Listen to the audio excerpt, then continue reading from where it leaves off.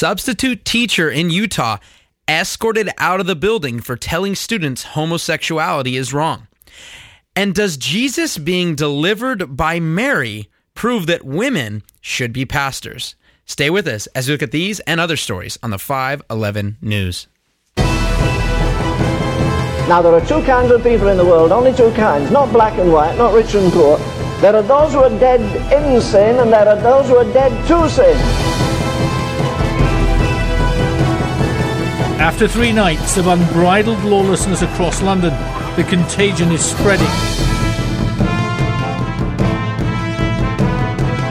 The problem is that God has already judged this. He has judged murder already. I don't need to question it. I don't need to ask and wonder what his plan is. We're commanded as Christians not to participate in the works of darkness, but expose them. Welcome back to the 511 News. I'm your host, Chad Davidson of Good Fight Ministries. And on today's show, we have a number of stories, and you're going to listen to a little bit, a short snippet of a very interesting teaching, and you're going to see just some wonderful logic and eisegesis not being used. Well, the eisegesis being used, the logic not so much. So to get right into it, guys, there was a story out of Utah where a substitute teacher was not only taken out of teaching and out of a classroom and escorted off, but it gets worse than that. So I'm going to read from the story. This is on the Christian News Network. And it said, a school district in Utah says that it has taken appropriate action against a substitute teacher after she allegedly told students that homosexuality is wrong and sinful. According to reports, the situation occurred on November 22nd at Deerfield Elementary School in Cedar Hills, as a 5th grade substitute teacher asked students what they were thankful for. One mentioned their pet, another turkey, and another mashed potatoes, and another having a break from school. When it was 11-year-old Daniel's turn, he stated that he was glad that he was finally going to be adopted by his 2 dads. The teacher, whose name has not been made public, allegedly spoke on the matter for the next 10 minutes, stating homosexuality is wrong and 2 men living together is a sin. Now, you can have your viewpoint. I would disagree vehemently that you are okay with homosexuals adopting children. I think that is obviously not a position I think believers should have.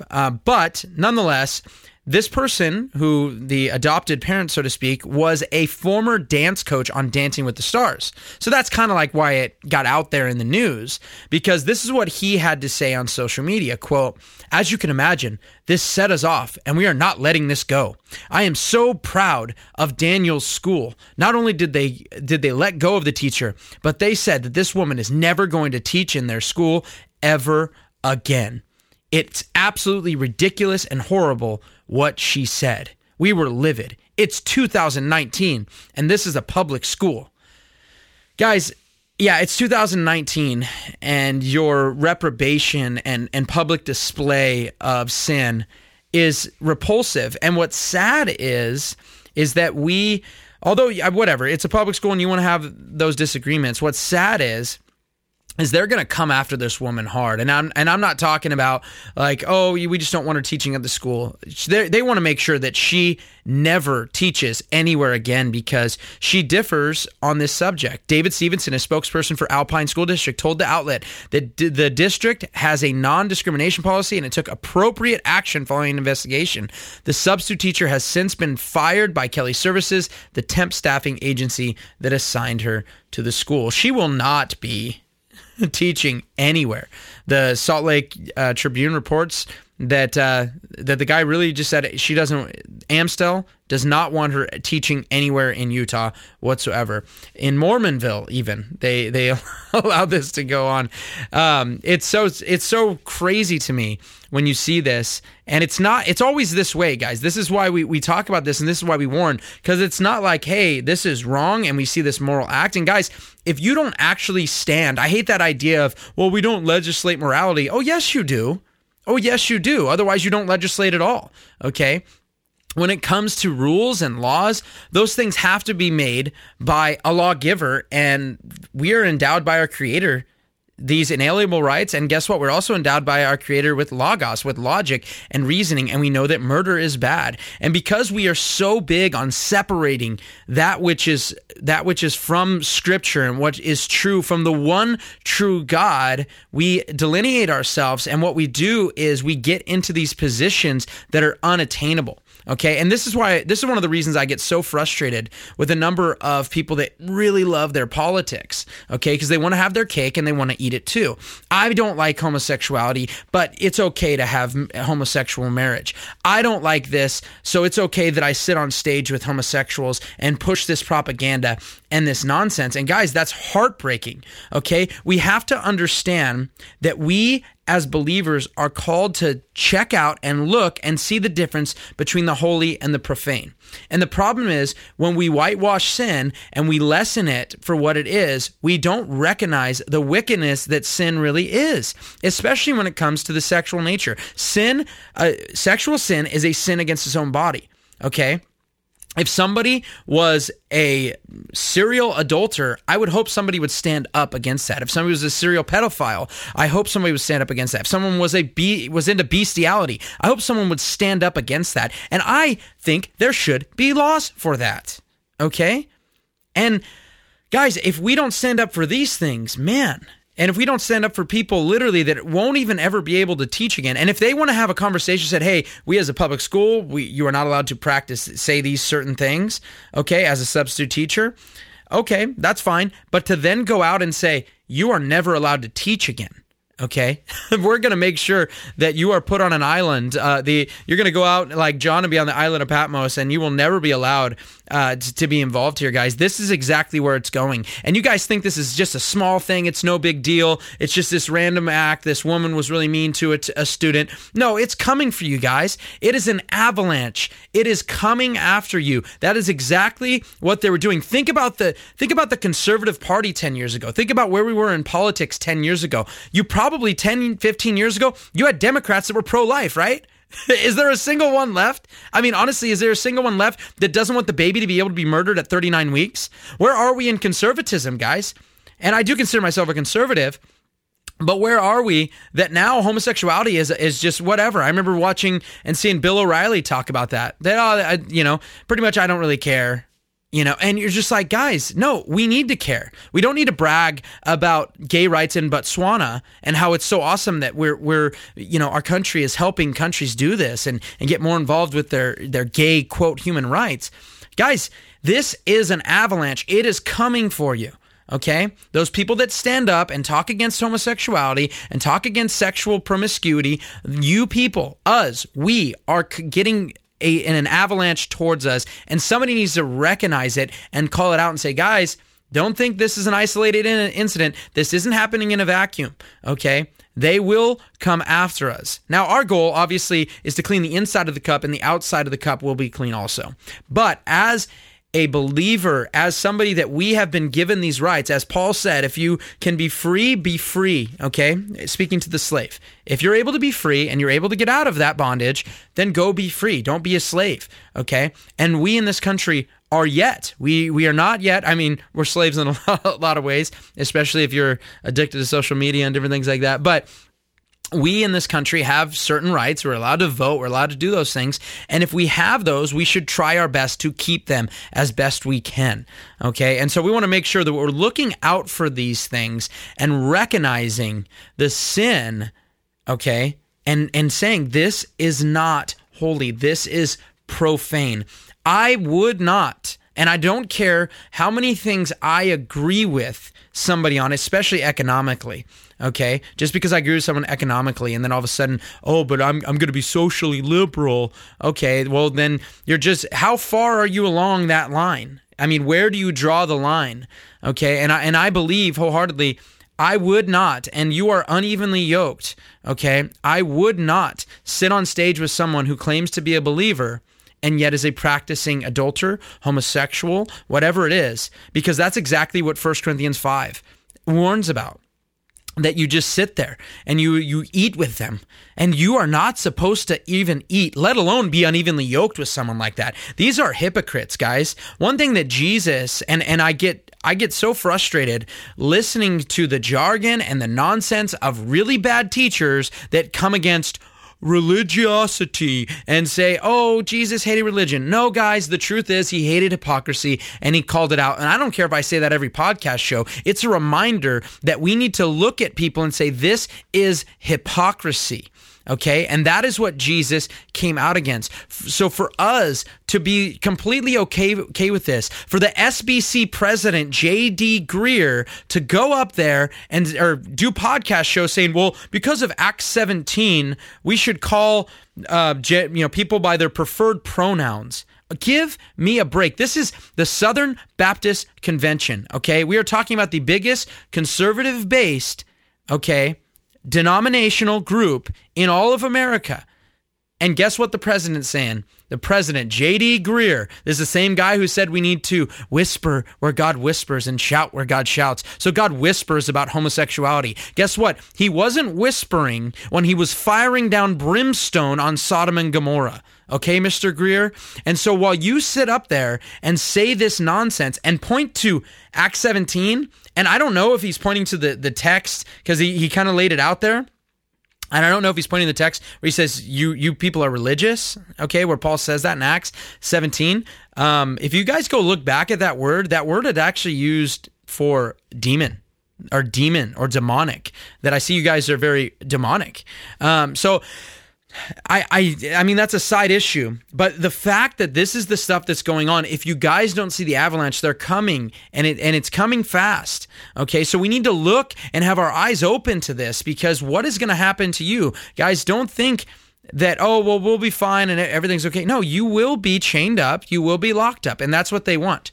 They want everyone to be silenced. Okay, you can go back to the Chick-fil-A stuff and find out that secretly they've been giving money to liberals this entire time. Hillary Clinton and Barack Obama, the person literally in charge of the fundraising. Okay, I know we're going all over a little bit here, but guys, this is what happens with liberal ideology and the fact that we do not stand up for our conservative principles, and our conservative principles should come from where? Not from the political party. Not because somebody says they're Republican. Our conservative principles should come from Scripture. What does Scripture say on a topic? And so when we go back to Scripture as our reference point, and guys, this is really, really important because, and I have an article, it's not up yet for Good Fight, but I wrote it a while ago about fighting against very liberal maxims that sneak into conservative circles. Liberal maxims that are not biblical. Okay. And what we have to do is recognize them, point them out, mark them, and expose them as being unbiblical. One of those maxims could be the Bible isn't God and we don't worship the Bible. But the problem is we worship the God of the Bible. And when Jesus answered someone, he answered them, it is written, it is written, it is written. Over and over again, that's what we see from Jesus, God made flesh, that he quoted from the Scriptures as authoritative.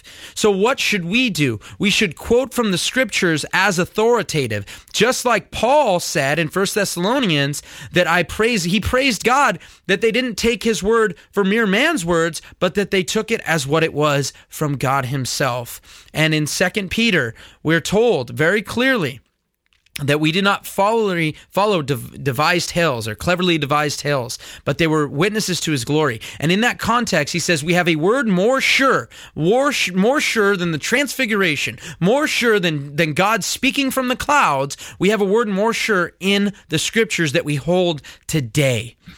And that same word for Scripture, the graphe that he used there, also he used later to describe Paul's letters to us. So no, we don't worship Scripture. I don't hold my Bible on the ground and pray to it, but I test the spirits according to what the Word says, because that word is theopneustos. That word is God-breathed divinely onto that paper. So it's not that I worship the Bible. It's not that I worship and say the Bible is God. It is the very Word of God. It is the very breath of God, as he breathed it onto that paper so that we may know the truth, and the truth will set us free. When you go by your feelings, when you go by your experience, you need to remember that your heart is deceitful. It's desperately wicked. You need to wage war against your flesh. And when your flesh and your opinion doesn't line up with the Word of God, guess which one you need to flush down the toilet? It's not the Word of God. We need to hold up and esteem the Word of God the same way Jesus did, for it is written. And I've told this story a lot, but when I worked at Lowe's, I used to work at Lowe's building displays, and I used to have a guy who was very pugnacious, we'll say. He used to be a drug dealer in Philadelphia, and I would share with him a lot, and we would talk, and one thing he said, I would just always say, well, the Bible says this. He asked me a question. I said, well, here's what the Bible says, And I never thought about it. That's just how I answer a question, because my opinion is just that. It's mine, and I want to make sure I have what the Word of God says. And after a while, and this is somebody who would literally slam his hand on the table and come challenge me in the middle of the break room while I'm just trying to read my Bible. And eventually he came to me and he asked me a question. I said, well, what Scripture tells me is this. And he says, you know what, Chad? He's like, I really respect you, because I'll ask other Christians and I'll say, hey, what do you think about this? And they'll say, well, I just don't believe that, or I just think that. This is a non-believer, and he said, I respect that when you say something, you always go back to what you believe in, and that's what God says in His Word. And I was like, wow, thanks, man. It was really crazy story, of course, sidestepping here, but he ended up, I told him, it was really strange, but the day before, and I'm not, if you guys, a lot of you guys, maybe you're getting to know me a little bit through this podcast and through Good Fight Radio, and then Joe telling everyone I hate cats, but if you know me, I'm not one to say, I think God told me this, or something like that. So I just found it very interesting. That same man, we had worked together for 4 years, and one morning we were talking, same thing, and I have no idea why I said it at the time, and I said, hey bro, I really think about you a lot, and I pray for you a lot. And he's like, and I have no idea why I said this, but I said, I really think you need to watch out for your job, man, and maybe you should look for something else too. I'm really nervous for you, and I've been praying for you. And I am not one to say, oh, God told me to say this. And I didn't say that to him because I didn't know whether God told me to say that. I just said it. And literally that morning, I'm working in the front of the store building a display, and I hear two people yelling, walking. And it was a customer. And the customer said that he told him something, he used a profanity, and he was fired that day. And he was a manager. And I was like, wow, that's really interesting. And years later, I was buying some meat over at Stater Brothers, and next thing you know, I see him working there in the back, and I'm like, what happened? And he had gone through cancer. He didn't even look the same. He recognized my voice, and I recognized his, and I was like, wow, he didn't even look the same. And I told him, praise God, I got to pray for you, and it was just something really interesting. And I think we really need to hold God's Word up as our standard of truth. The Spirit works together with the Word of God because He's the one who wrote it. Okay, so when you say, oh, I follow the Spirit, you follow the letter. No, the Spirit leads to the letter, and the letter leads to the Spirit. And that when you have spirits, you need to test them according to the Word of God. If somebody tells you something that is contrary to the Word of God, you never need to pray about it. You don't need to pray about being able to cheat on your wife, because God's Word already declared it's wrong. And we don't we don't turn the Bible into a buffet and say, I'm not really into mashed potatoes, but I'll take the prime rib. No, we say, I'm going to eat all of it, God. And I need to recognize that what your word says is true, and you never lead me astray. Speaking of being led astray by feelings, I have a clip I have to play for you guys. And now here's the thing. As Tony's going to play the clip, I have a tough time. I got to be honest. I'm a very, I like joking around. I like playing. I like telling jokes. And one of the things I sometimes can laugh at inappropriate situations, not like, wrong, in terms of, doing something coarse jesting or anything like that. But sometimes I see something so ridiculous, I can't help but laughing. And that happened this morning until I was grieved to think that people are listening to this. Enough people listening to this that they were able to put it on camera, okay, and record it, and other people caught this. And guys, please listen to this absolutely iron-tight logic here as Tony plays this clip. Blah, blah, blah, blah, and the Word became flesh. It's talking about Jesus.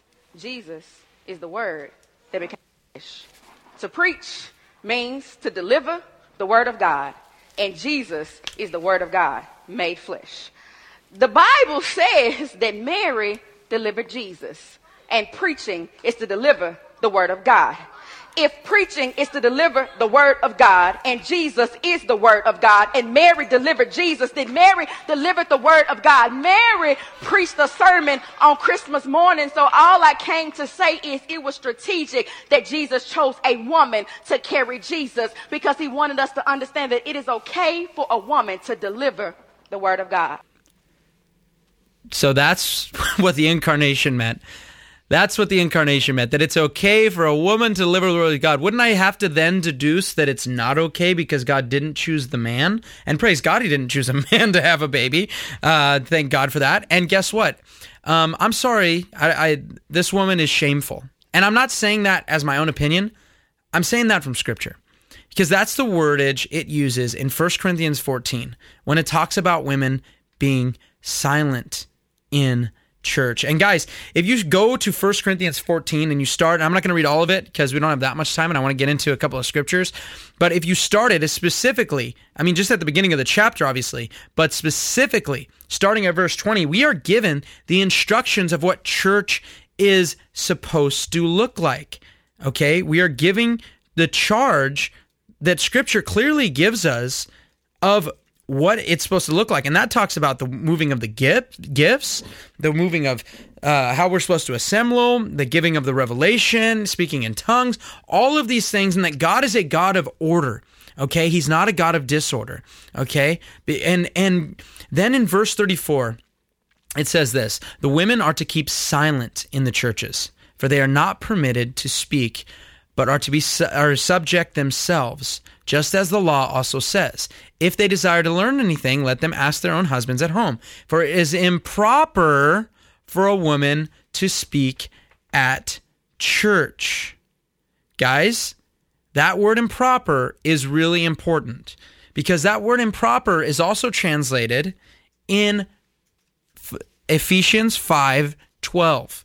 If you guys remember Ephesians 5:11 says, have no fellowship with the unfruitful works of darkness, but rather expose them. And then what does Ephesians 5:12 tell us? Very clearly, for it is disgraceful even to speak of the things which are done by them in secret. That is the same word translated, disgraceful there, or in some, shameful. It is a shame, okay? Very, very clearly. And that's exactly what it is. It's improper for women to speak in church.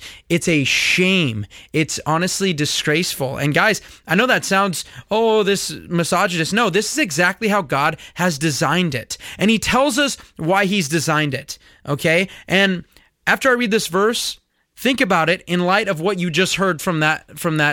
I don't like to call them pastors as much. It's like a woman pastor is the same thing as a married bachelor. You know, it's non-existent. It doesn't actually exist. Okay. Remember, this is a pastoral epistle, 1 Timothy 2. Okay. Starting at verse 11. A woman must quietly receive instruction with entire submissiveness. But I do not permit a woman to teach or to exercise authority over a man, but to remain quiet. Oh, that must be cultural. They just wanted, it's all cultural, it's all...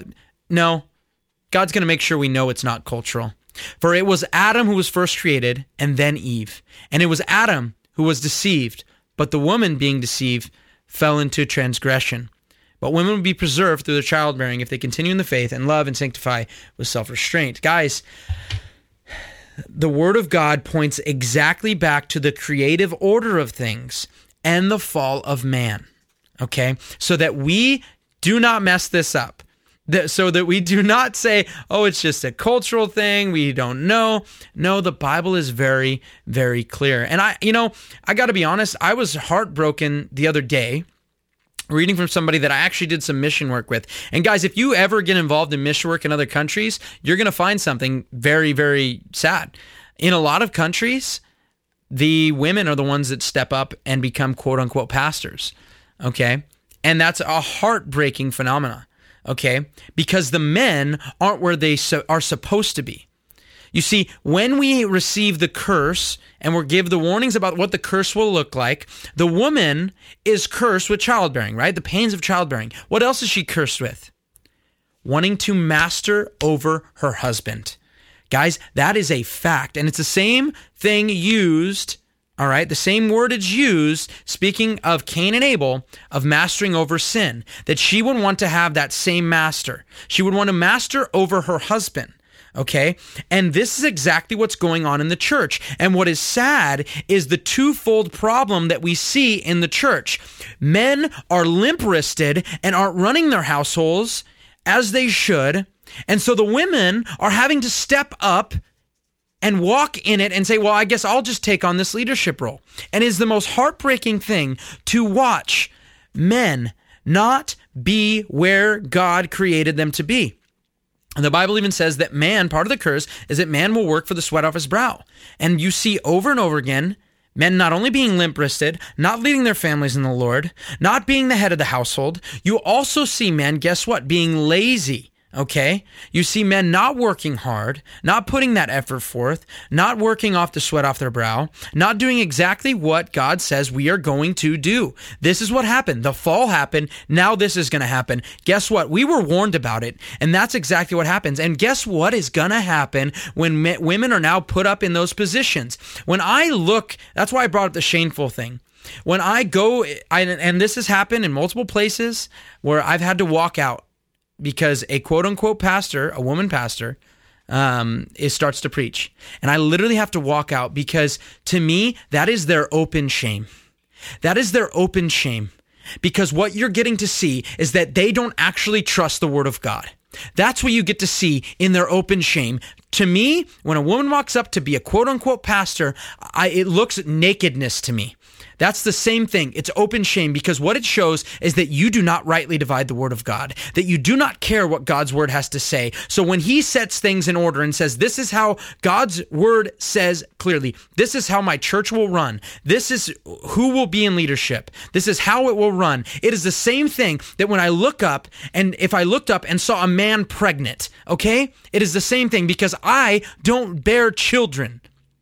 I do not have children, and therefore that's exactly how God designed it. And with the church, under the New Testament, we have exact, precise, you can't get around it, roles and roles for the church and how you fall under the guidelines of those rules. And I think about this all the time, because you hear people, when it comes to women pastors, you hear people, well, Deborah was a judge in the Old Testament. Fantastic. What does that prove?